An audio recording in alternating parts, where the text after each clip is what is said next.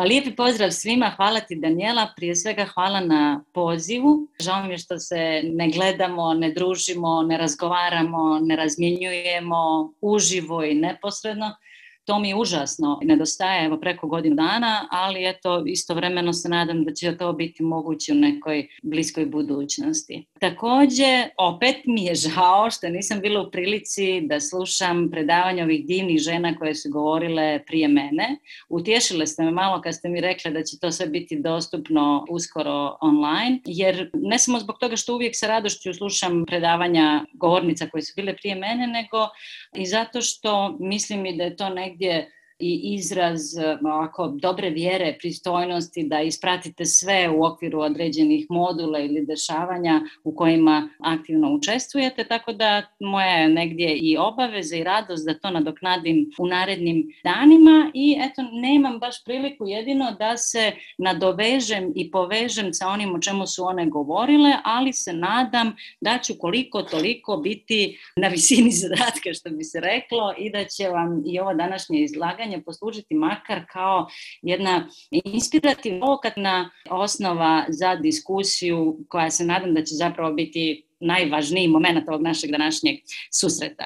Ono čemu ja nekako, i to sam podijelila i sa Danijelom i sa Andrejom u onih par minuta prije nego što su se svi uključili, utisak kome ne mogu da se otmem jeste da dolazim praktično praznih ruku i da donosim danas na ovaj naš online susret zapravo samo svakodnevicu koja nekada melje bez predaha i konca. Možda je i sam naslov predavanja bio omen, neko znamenje koje se ostvarilo, otjelovilo u svakidašnjosti tog jednog malog, običnog, ličnog mog života. Možda i umor čini svoje, ali ono sa čim vam danas dolazim jeste zapravo neka i briga i muka ove nove, stare svakodnevice.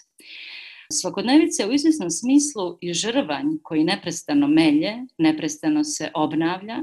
Obnavlja se i u najboljim i u najgorim danima, i u zaljubljenosti, i u bolesti, i u djetinjstvu, i u ratu, u rađanju, u pandemiji, u školi, u radu, u logoru, u dugu, u odmoru, stalno i najčešće neprimjetno smjenjujući te svoje različite fizionomije, te blago prelazeće likove, jedne zapravo posvećene normalnosti, sa ili bez znakova navoda kako želimo.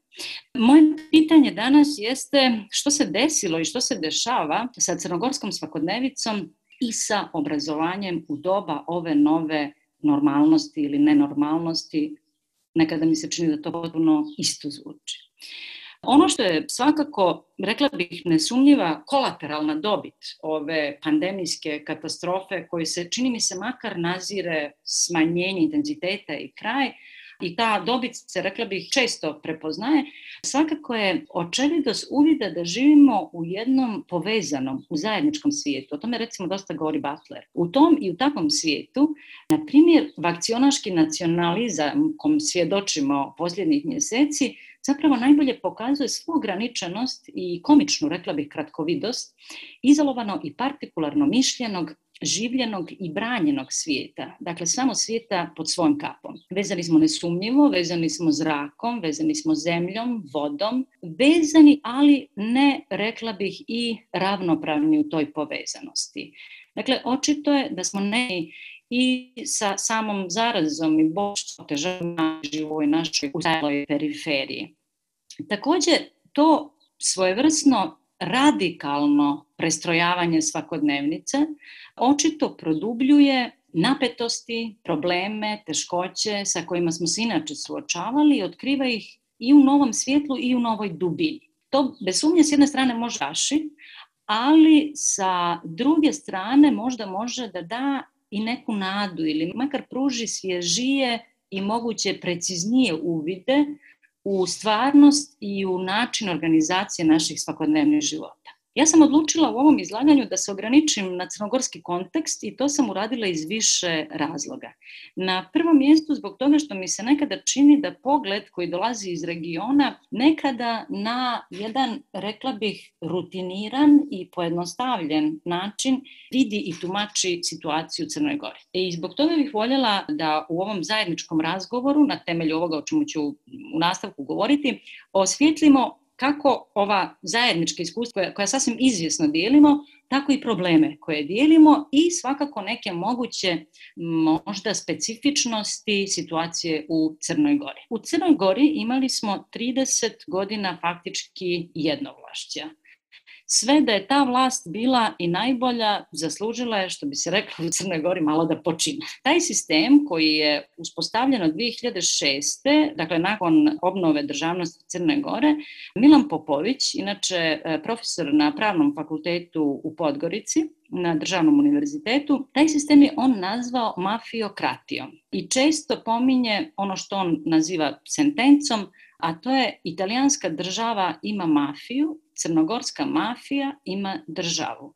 Ja sam sigurna da je u regionu Kotor poznat ili sve poznatiji upravo po mafiji, po organizovanom kriminalu, po klanovima koji su proslavili dva potpuno do tada nepoznata naselja, pa čak ni u Boki, a ne u Crnoj Gori, dakle Škaljare i Kavač, jel? I dok smo se nekada, kažem, dičili tom nekom i prirodnom ljepotom i kulturnom i istorijskim kulturnim nasljeđem, danas eto se prepoznajemo po klanovima. Početkom 21. vijeka DPS će preuzeti suverenističku agendu i mi ćemo kroz iglene, kad kažem mi mislim na građane Crne Gore, kroz iglene uši obnoviti crnogorsku državnost 2006.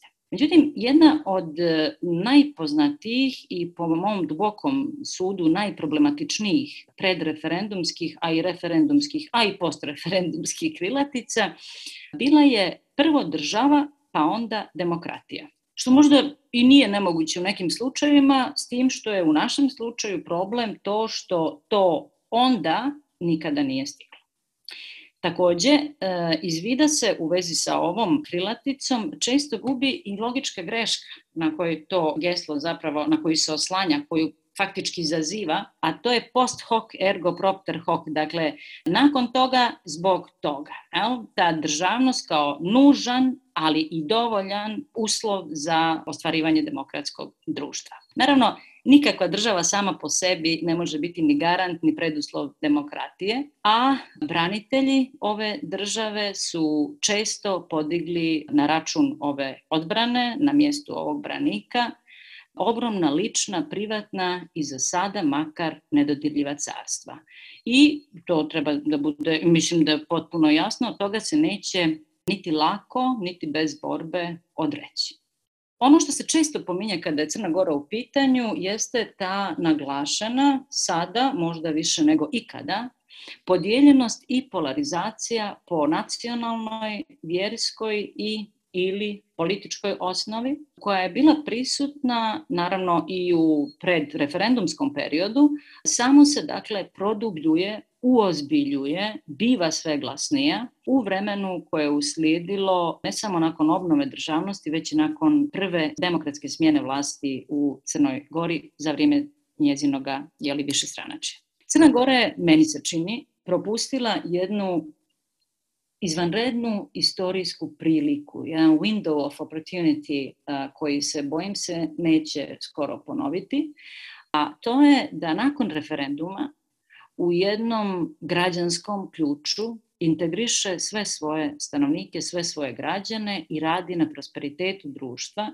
zašto su postojale makar elementarne pretpostavke. Umjesto toga što se desilo, mi ulazimo u praktično devastirajući proces privatizacije, zaduživanja, tolerisanja, u najboljem slučaju organizovanog kriminala godinama i naravno diskriminacije najveće nacionalne manjine u zemlji. Vlast je opstajala i održavala se nerijetko se oslanjajući na diskurs pobjednika i poraženih. To ne može da integriše društvo. Neprestano potenciranje opasnosti od osvete poraženih snaga ne može da doprinese bilo kakvom zajedničkom opštem interesu ili dobru. Sada svi zajedno, skupa, uživamo u plodovima ovih i ovakvih politika.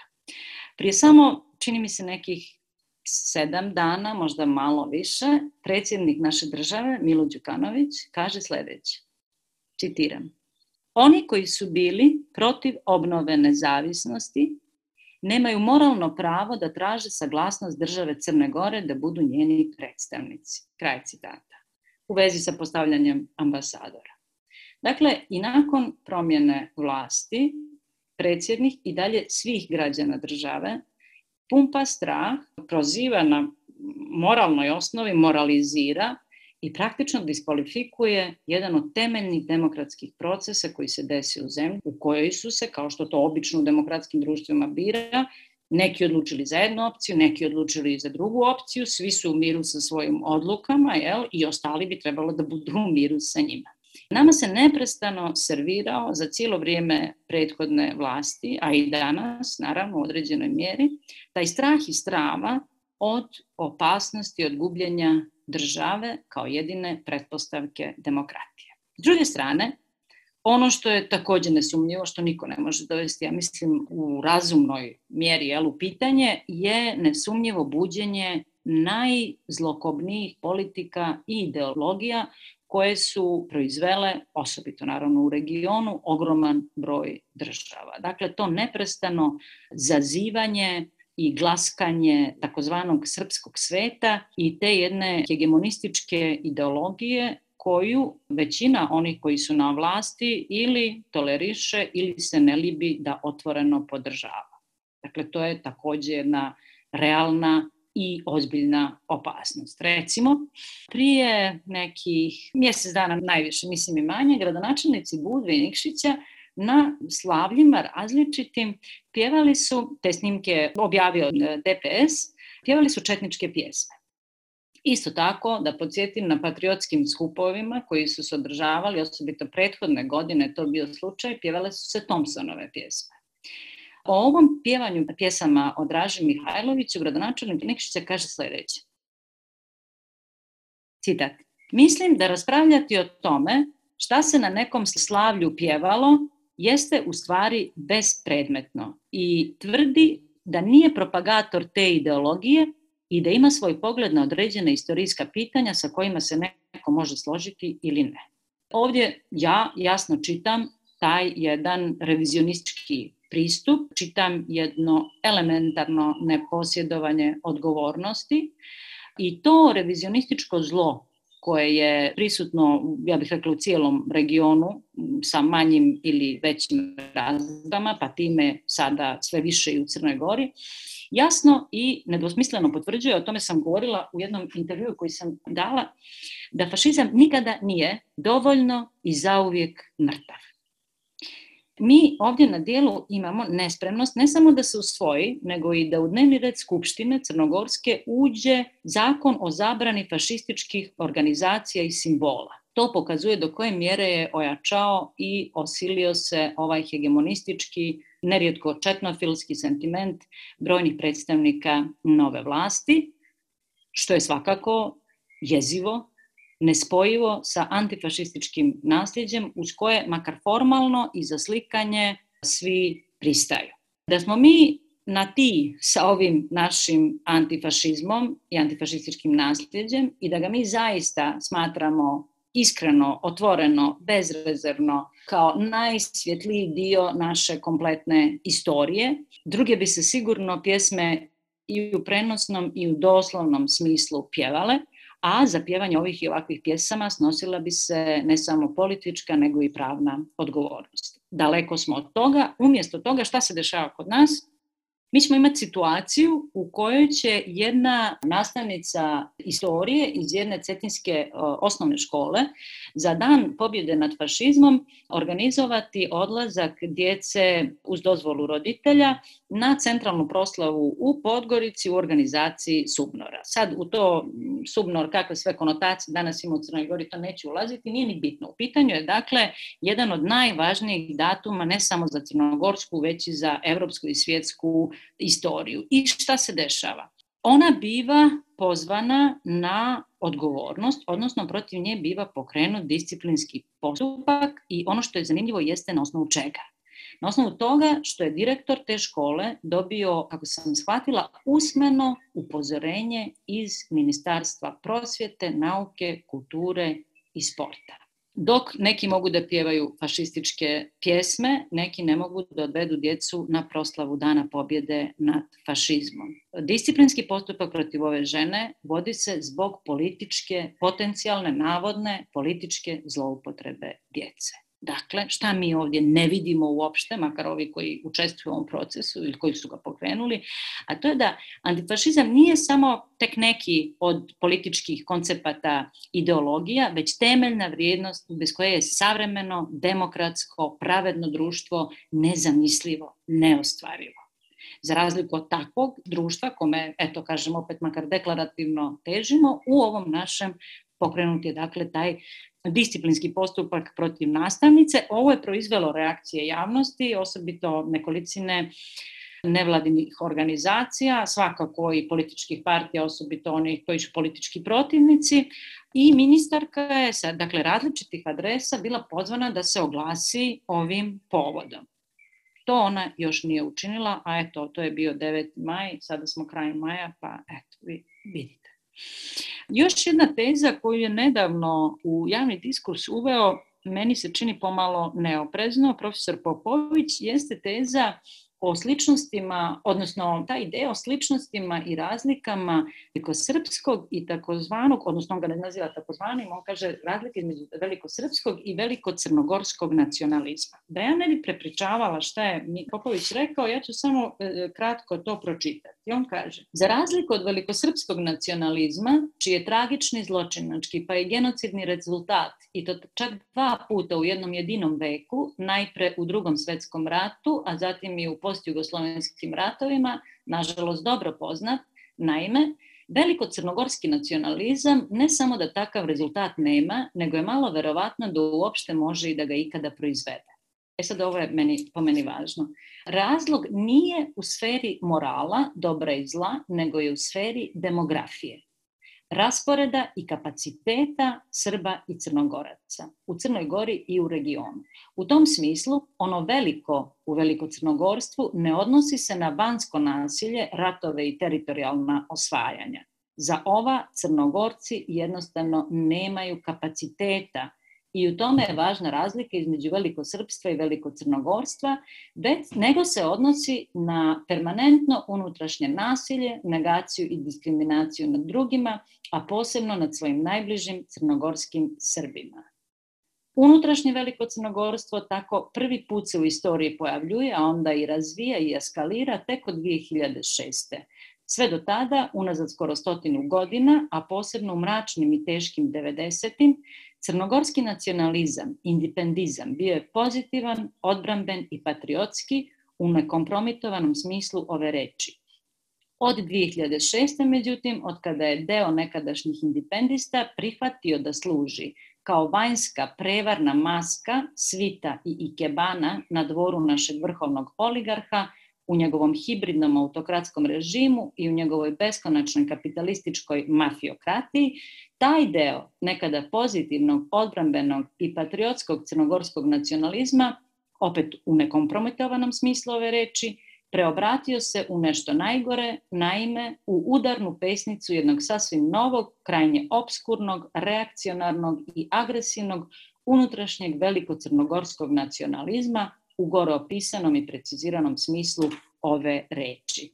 Dakle, ja sam to i Milanu rekla, ja se nikako ne mogu da se složim, ako se djelimično i slažem sa analizom fenomena, nikako ne mogu da se složim sa nazivom, mislim da unosi nepotrebnu, kako bih rekla, zabunu, da je misleading i upravo zbog toga što je velikosrpski, kao i svi ostali velikonacionalizmi, po definiciji uvijek ekspanzionistički i nije ograničen na teritoriju nacije države. Naravno, u ovoj našoj političkoj svakodnevici u Crnoj Gori, ono što smo mislili da će, ili su makar neki mislili, neki se nadali, neki su znali da se tako nešto neće desiti, što smo mislili da će biti, dakle, moguće izbjegnuto i savladano, jeste zapošljavanje po partitokratskom ključu. Ja ne znam da li još negdje na BCHS govornom području postoji izraz kadriranje po dubini. Ovaj, po mom sudu, maloumni ideologije zapravo je najzlokobnija karakteristika nove vlasti starih navika, ali sada potpuno transparentnih i neproblematičnih. Ispostavlja se vrlo brzo da je važnija partija od države i društva i njihovog funkcionisanja. Predstavnici nove vlasti idu, ja bih rekla, čak i korak dalje. Oni ne samo što smatraju, već javno govore da je, kako se jedna od predstavnica ove nove vlasti izrazila, da je zapošljavanje osoba sa, po znacima navoda, to je njezin izraz, opozicionim backgroundom savršeno neproblematično. Šta više, ona ide dalje i kaže da to predstavlja ostvarivanje pravde. Naravno, postavlja se pitanje gdje je pravda za one bez bilo kakvog ili bez opozicionog backgrounda. Da li neko koga nema ili koji ima neki drugi background više ne može da se kvalifikuje za ostvarivanje osnovnih prava. Da li je to, dakle, kvalifikacioni uslov za ostvarivanje elementarnih građanskih, političkih, radnih, bilo kojih drugih prava. Dođeš na vlast obećavajući iskorjenjivanje pogubne prakse zapošljavanja na osnovu političke podobnosti koja je kapilarno razorila zapravo sve institucije društva i šta radiš? Onda je otvoreno primjenjuješ.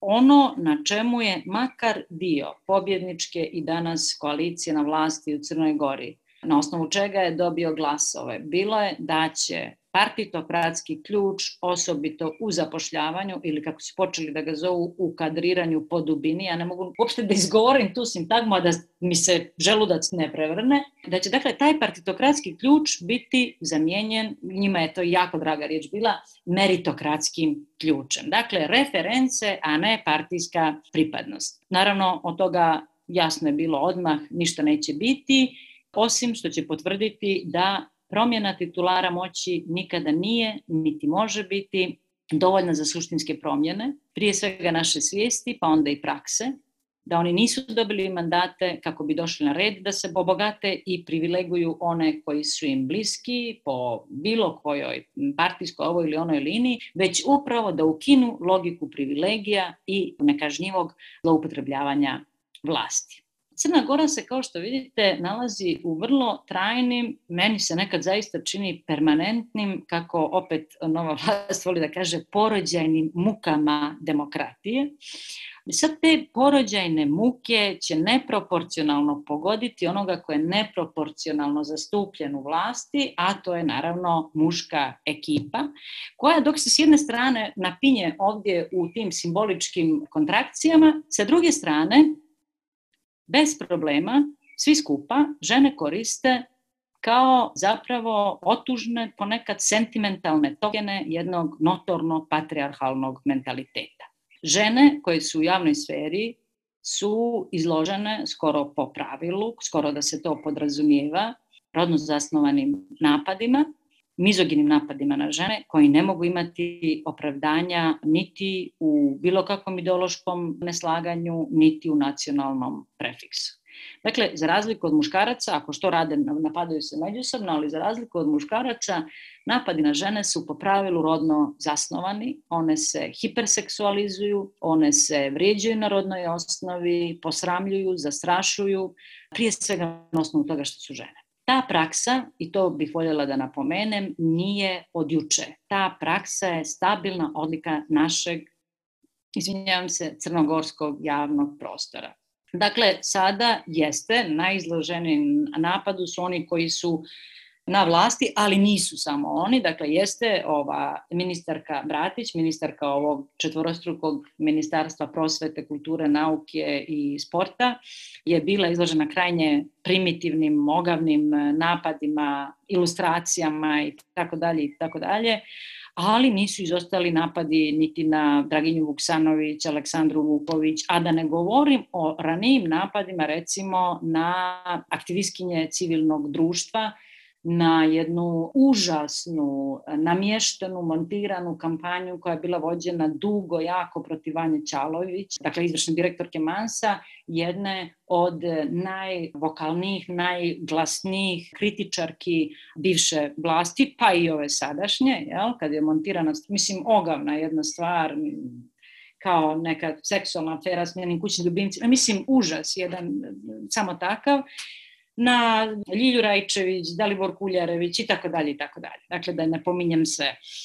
Dakle, sve ova skica našeg društvenog miljeja dešava se u kontekstu te, ajmo reći, nove normalnosti ili kako god, od uvijek mi bio odvratan taj izraz. Ono što je nesumnjivo jeste da je taj sami početak, taj prvi val, Crna Gora dočekala, ja bih rekla, na neočekivan, organizovan i učinkovit način. Međutim, vrlo brzo počinju da se javljaju problemi i prvi od njih bio je objavljivanje spiskova sa imenima i ličnim podacima, adresom stanovanja, osoba kojima je bila izrečena mjera samoizolacije.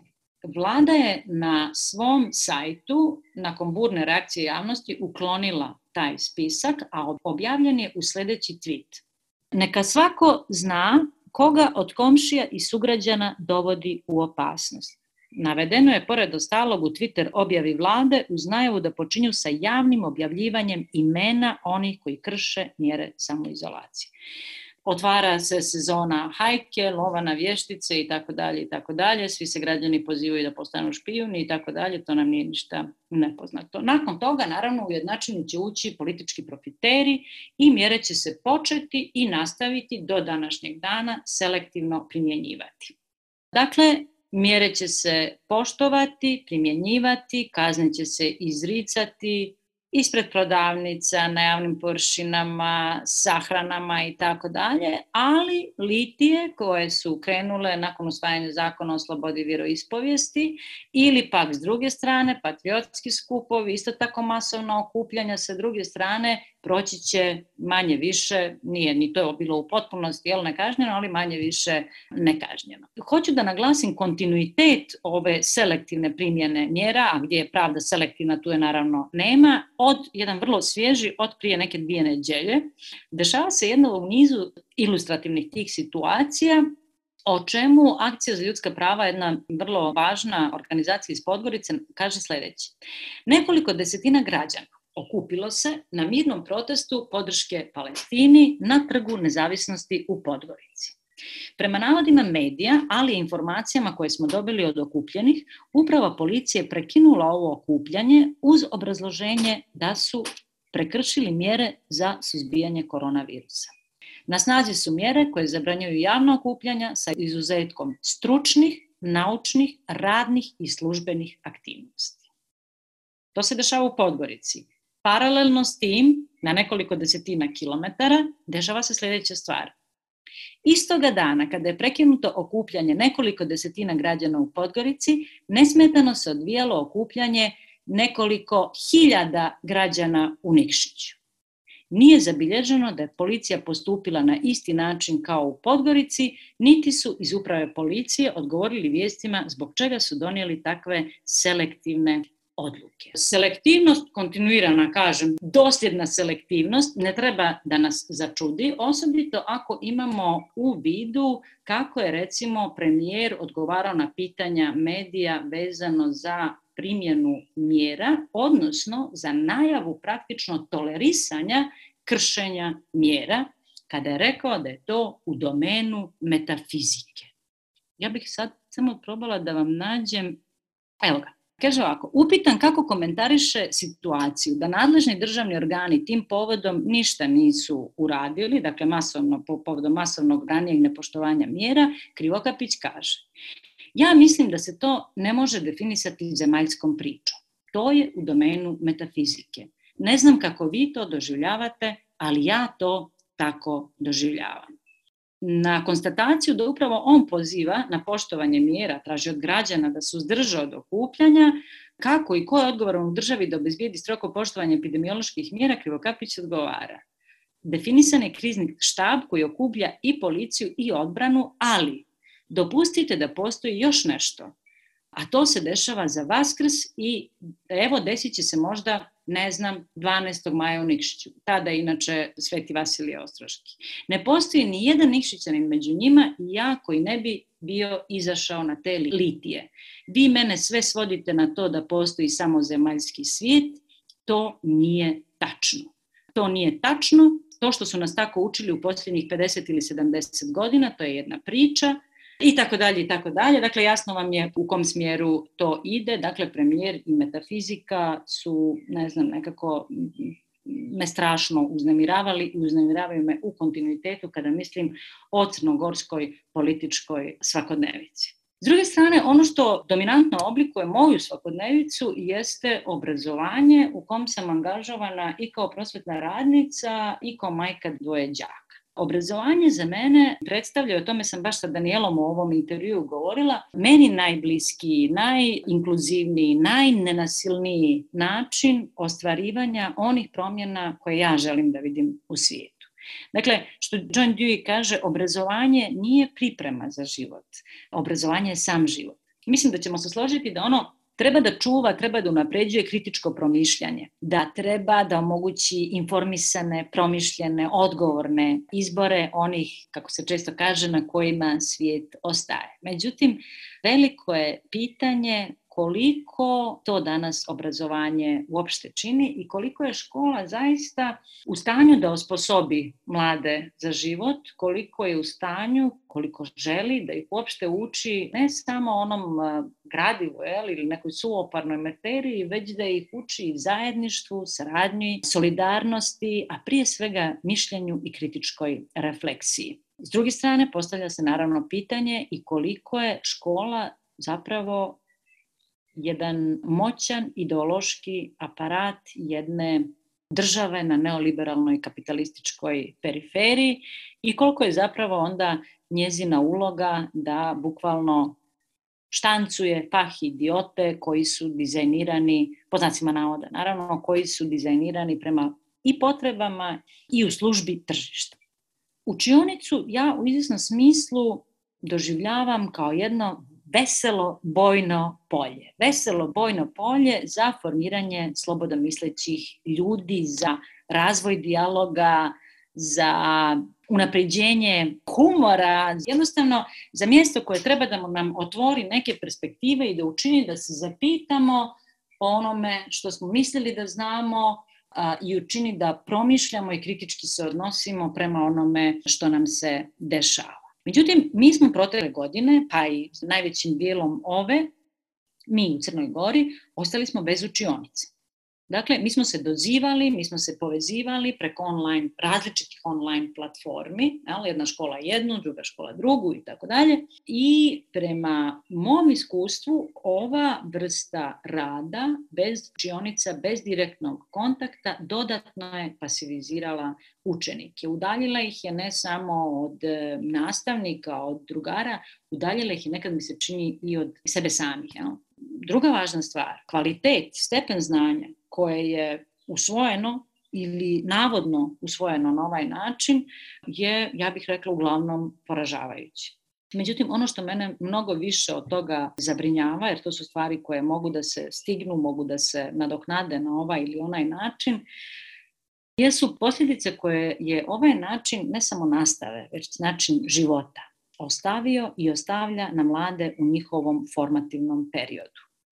Ovaj prelazak na skraćenu, na online nastavu, dakle časovi traju pola sata, mi smo sa mjesec dana zakašnjenja uopšte ušli, otvorili školsku godinu, nadoknađivali subotama, produžili drugo polugodište, krajem juna završavamo sa školom, djeca su već na izmaku snaga i čekaju samo da se robija okonča. Dakle, bez adekvatnog, bilo je restrukturiranja, ali nije bilo adekvatnog restrukturiranja nastavnih programa, bez prilagođavanja kriterijuma, bez prilagođavanja metodike nastave i načina ocjenjivanja, bez podrške učenicima adekvatne, bilo da je u pitanju podrška učenju, bilo da je u pitanju psihološka podrška, a posebno djeci iz vulnerabilnih grupa, marginalizovanih grupa, samo su usložili i do pucanja doveli i tu staru normalnost koju smo jedva preživljavali, nekad mi se čini. Postizanje ili održavanje uspjeha na kraju godine je postalo, i tokom godine, je postalo obaveza i zadatak čitavih porodica, prije svega majki, i nesumnjivo klasno pitanje.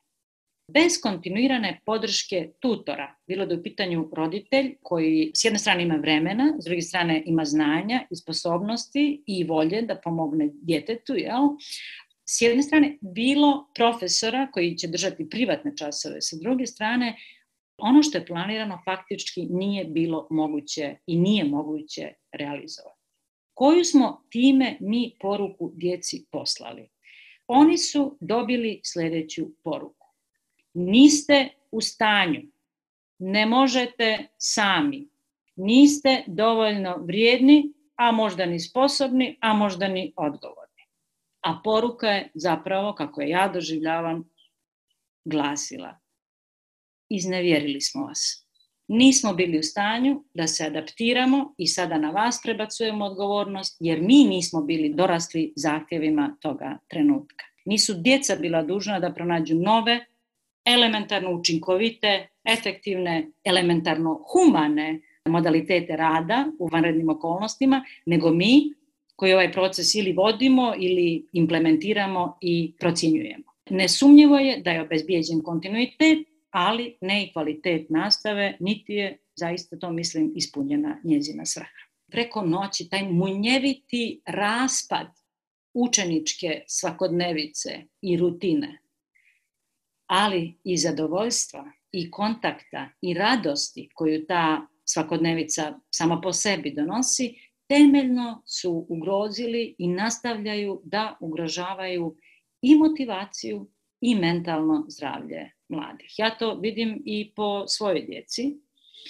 Sva su djeca, meni često moja rođena djeca kažu: ajde, molim te se odluči, kad kažeš moja djeca, misliš na nas ili misliš na ove druge u školi? Ali sva ta djeca jesu u jednom nemalom naglašenom riziku, imaju načetu, nekako nagriženu, kompromitovanu sliku o sebi, o svijetu oko njih, opterećeni do pucanja, pune se bijesom, pune se agresijom, rezignacijom, resantimanom i samo hoće da se stvari završe. I tu se javlja jedna strašna stvar, jedna stvar koja je meni makar potpuno nepodnošljiva. Formira se i počinje da prevlađuje uglavnom taj duh pomirenosti i jedne jezive, mlade apatije. Samo nek se završi. Ništa me drugo ne zanima, zanima me samo da se završi, da mogu da počnem da spavam, da nemam cijeli dan glavobolje i mučninu. Koliko ću da dobijem, kakav će mi prosjek biti, to mi više uopšte nije važno. To govori meni moje dijete od 12,5 godina.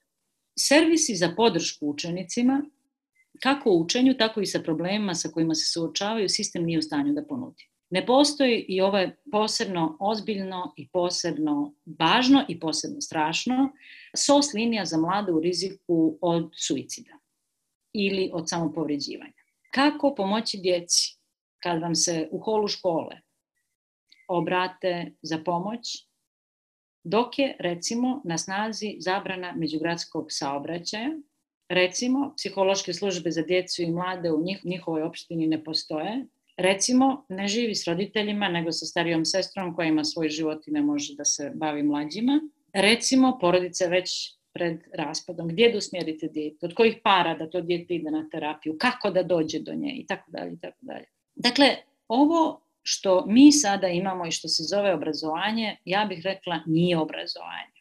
To je jedna hladna, redukovana i skoro pa vojnička obuka. Ovom i ovakvom obrazovanju djeca ne vide svrhu, ne vide smisao, a malo je težih kazni za čovjeka osim neproduktivnog i besmislenog rada. To sada, taj rad, tu vrstu rada naša djeca sprovode u kontinuitetu. Rada koji je potpuno ili skoro potpuno lišen zadovoljstva, smijeha, satisfakcije, osjećaja vrijednosti. Kako u tim okolnostima sačuvati želju za učenje, za vlastitim rastom, za razvojem u ovim okolnostima?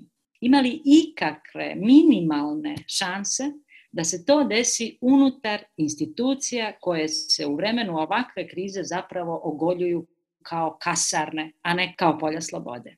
Dešavaju se naravno incidentni, da tako kažem, azili, osigurani entuzijazmom sporadičnih nastavnika, ali to je daleko od toga da bude dovoljno. Djeca tu dođu, djeca tu predahnu, uhvate malo zraka i opet ide novi krug, potapa ih novi val i vraćaju se tim iracionalnim, pretjeranim zahtjevima za, na kraju dana, reprodukcijom, a ne onoga što je trebalo da bude naučeno. Dakle, jedna stara boljka u novom dramatičnom ruhu najbolje pokazuje te i najslabije i najnasilnije aspekte našeg postojećeg obrazovnog sistema. Sigurna sam da je situacija slična i u okolini. I šta sad za to vrijeme čine crnogorski političari u jednoj ovako, ja bih rekla, stvarno jezivoj i stravičnoj situaciji? Oni u februaru ove godine pripremaju izmjene zakona o osnovnom obrazovanju i vaspitanju kojima su predviđeni besplatni učenici za učenike osnovnih škola, povećanje nekih uslova za izbor direktora, u pitanju su godine staža, zatim promjena načina finansiranja talentovanih đaka, ali i jedna zanimljiva stvar, a to je smjena upravljačkog kadra, odnosno smjena između, sad zavisi koji medij pratite, ja pratim sve pa sam stavila tu negdje okvir, raspon, dakle između 380 i 1000 direktora i pomoćnika direktora vaspitno-obrazovnih ustanova na teritoriji Crne Gore. E sad, šta se dešava? Ovu, da kažem, sječu direktora, često je tako nazivaju, opozicija će nazivati političkim revanšizmom, dalje, neviđenom čistkom i, citat opet, zaokretom udesno koji će nas odvesti u nasilnu promjenu nacionalne strukture u resoru prosvjete. Završen citat. Pozicija, dakle vlast, će ovu vrstu kadrovskih promjena nazvati restartom sistema. Niko od njih neće govoriti o tome da će tih 400 ili 1000 ljudi uglavnom najčešće neće postati oni svi socijalni slučajevi kao što to tvrde neki političari, ali će morati da se vrate nastavničkom poslu, neki poslije 20 godina sjedanja u fotelji direktorskoj, ili će u naravno mnogo manjem broju biti penzionisani, dobiti i opremninu i te neke druge mnogo manje vjerovatne opcije. Sad, pitanje koje niko ne postavlja jeste šta to znači za jedan značajan broj prosvjetnih radnika koji imaju ugovore na određeno. Budući da normu ne mogu da postignu, da namaknu ni oni sa stalnim radnim odnosom, a uvijek imaju po zakonu prednost u odnosu na one koji su zaposleni na ugovorom na određeno. Kao i ostali društveni problemi, i ovaj problem je aktuelan i razmatran samo u kontekstu neke robovske razmjene vatre između vlasti i opozicije, a u međuvremenu cijenu toga plaćaju najranjiviji. Dakle, prekarni prosvetni radnici koji će ili mijenjati zanimanje, dakle prekvalifikovati se za neki drugi posao, ili konačno odlučiti da odu iz zemlje.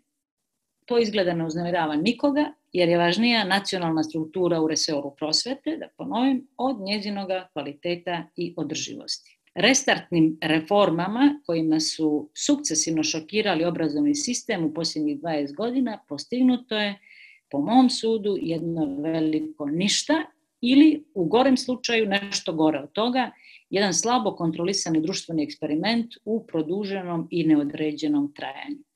Ko će, na osnovu čega, čemu i na koji način učiti našu djecu ostaje u najboljem slučaju otvoreno pitanje.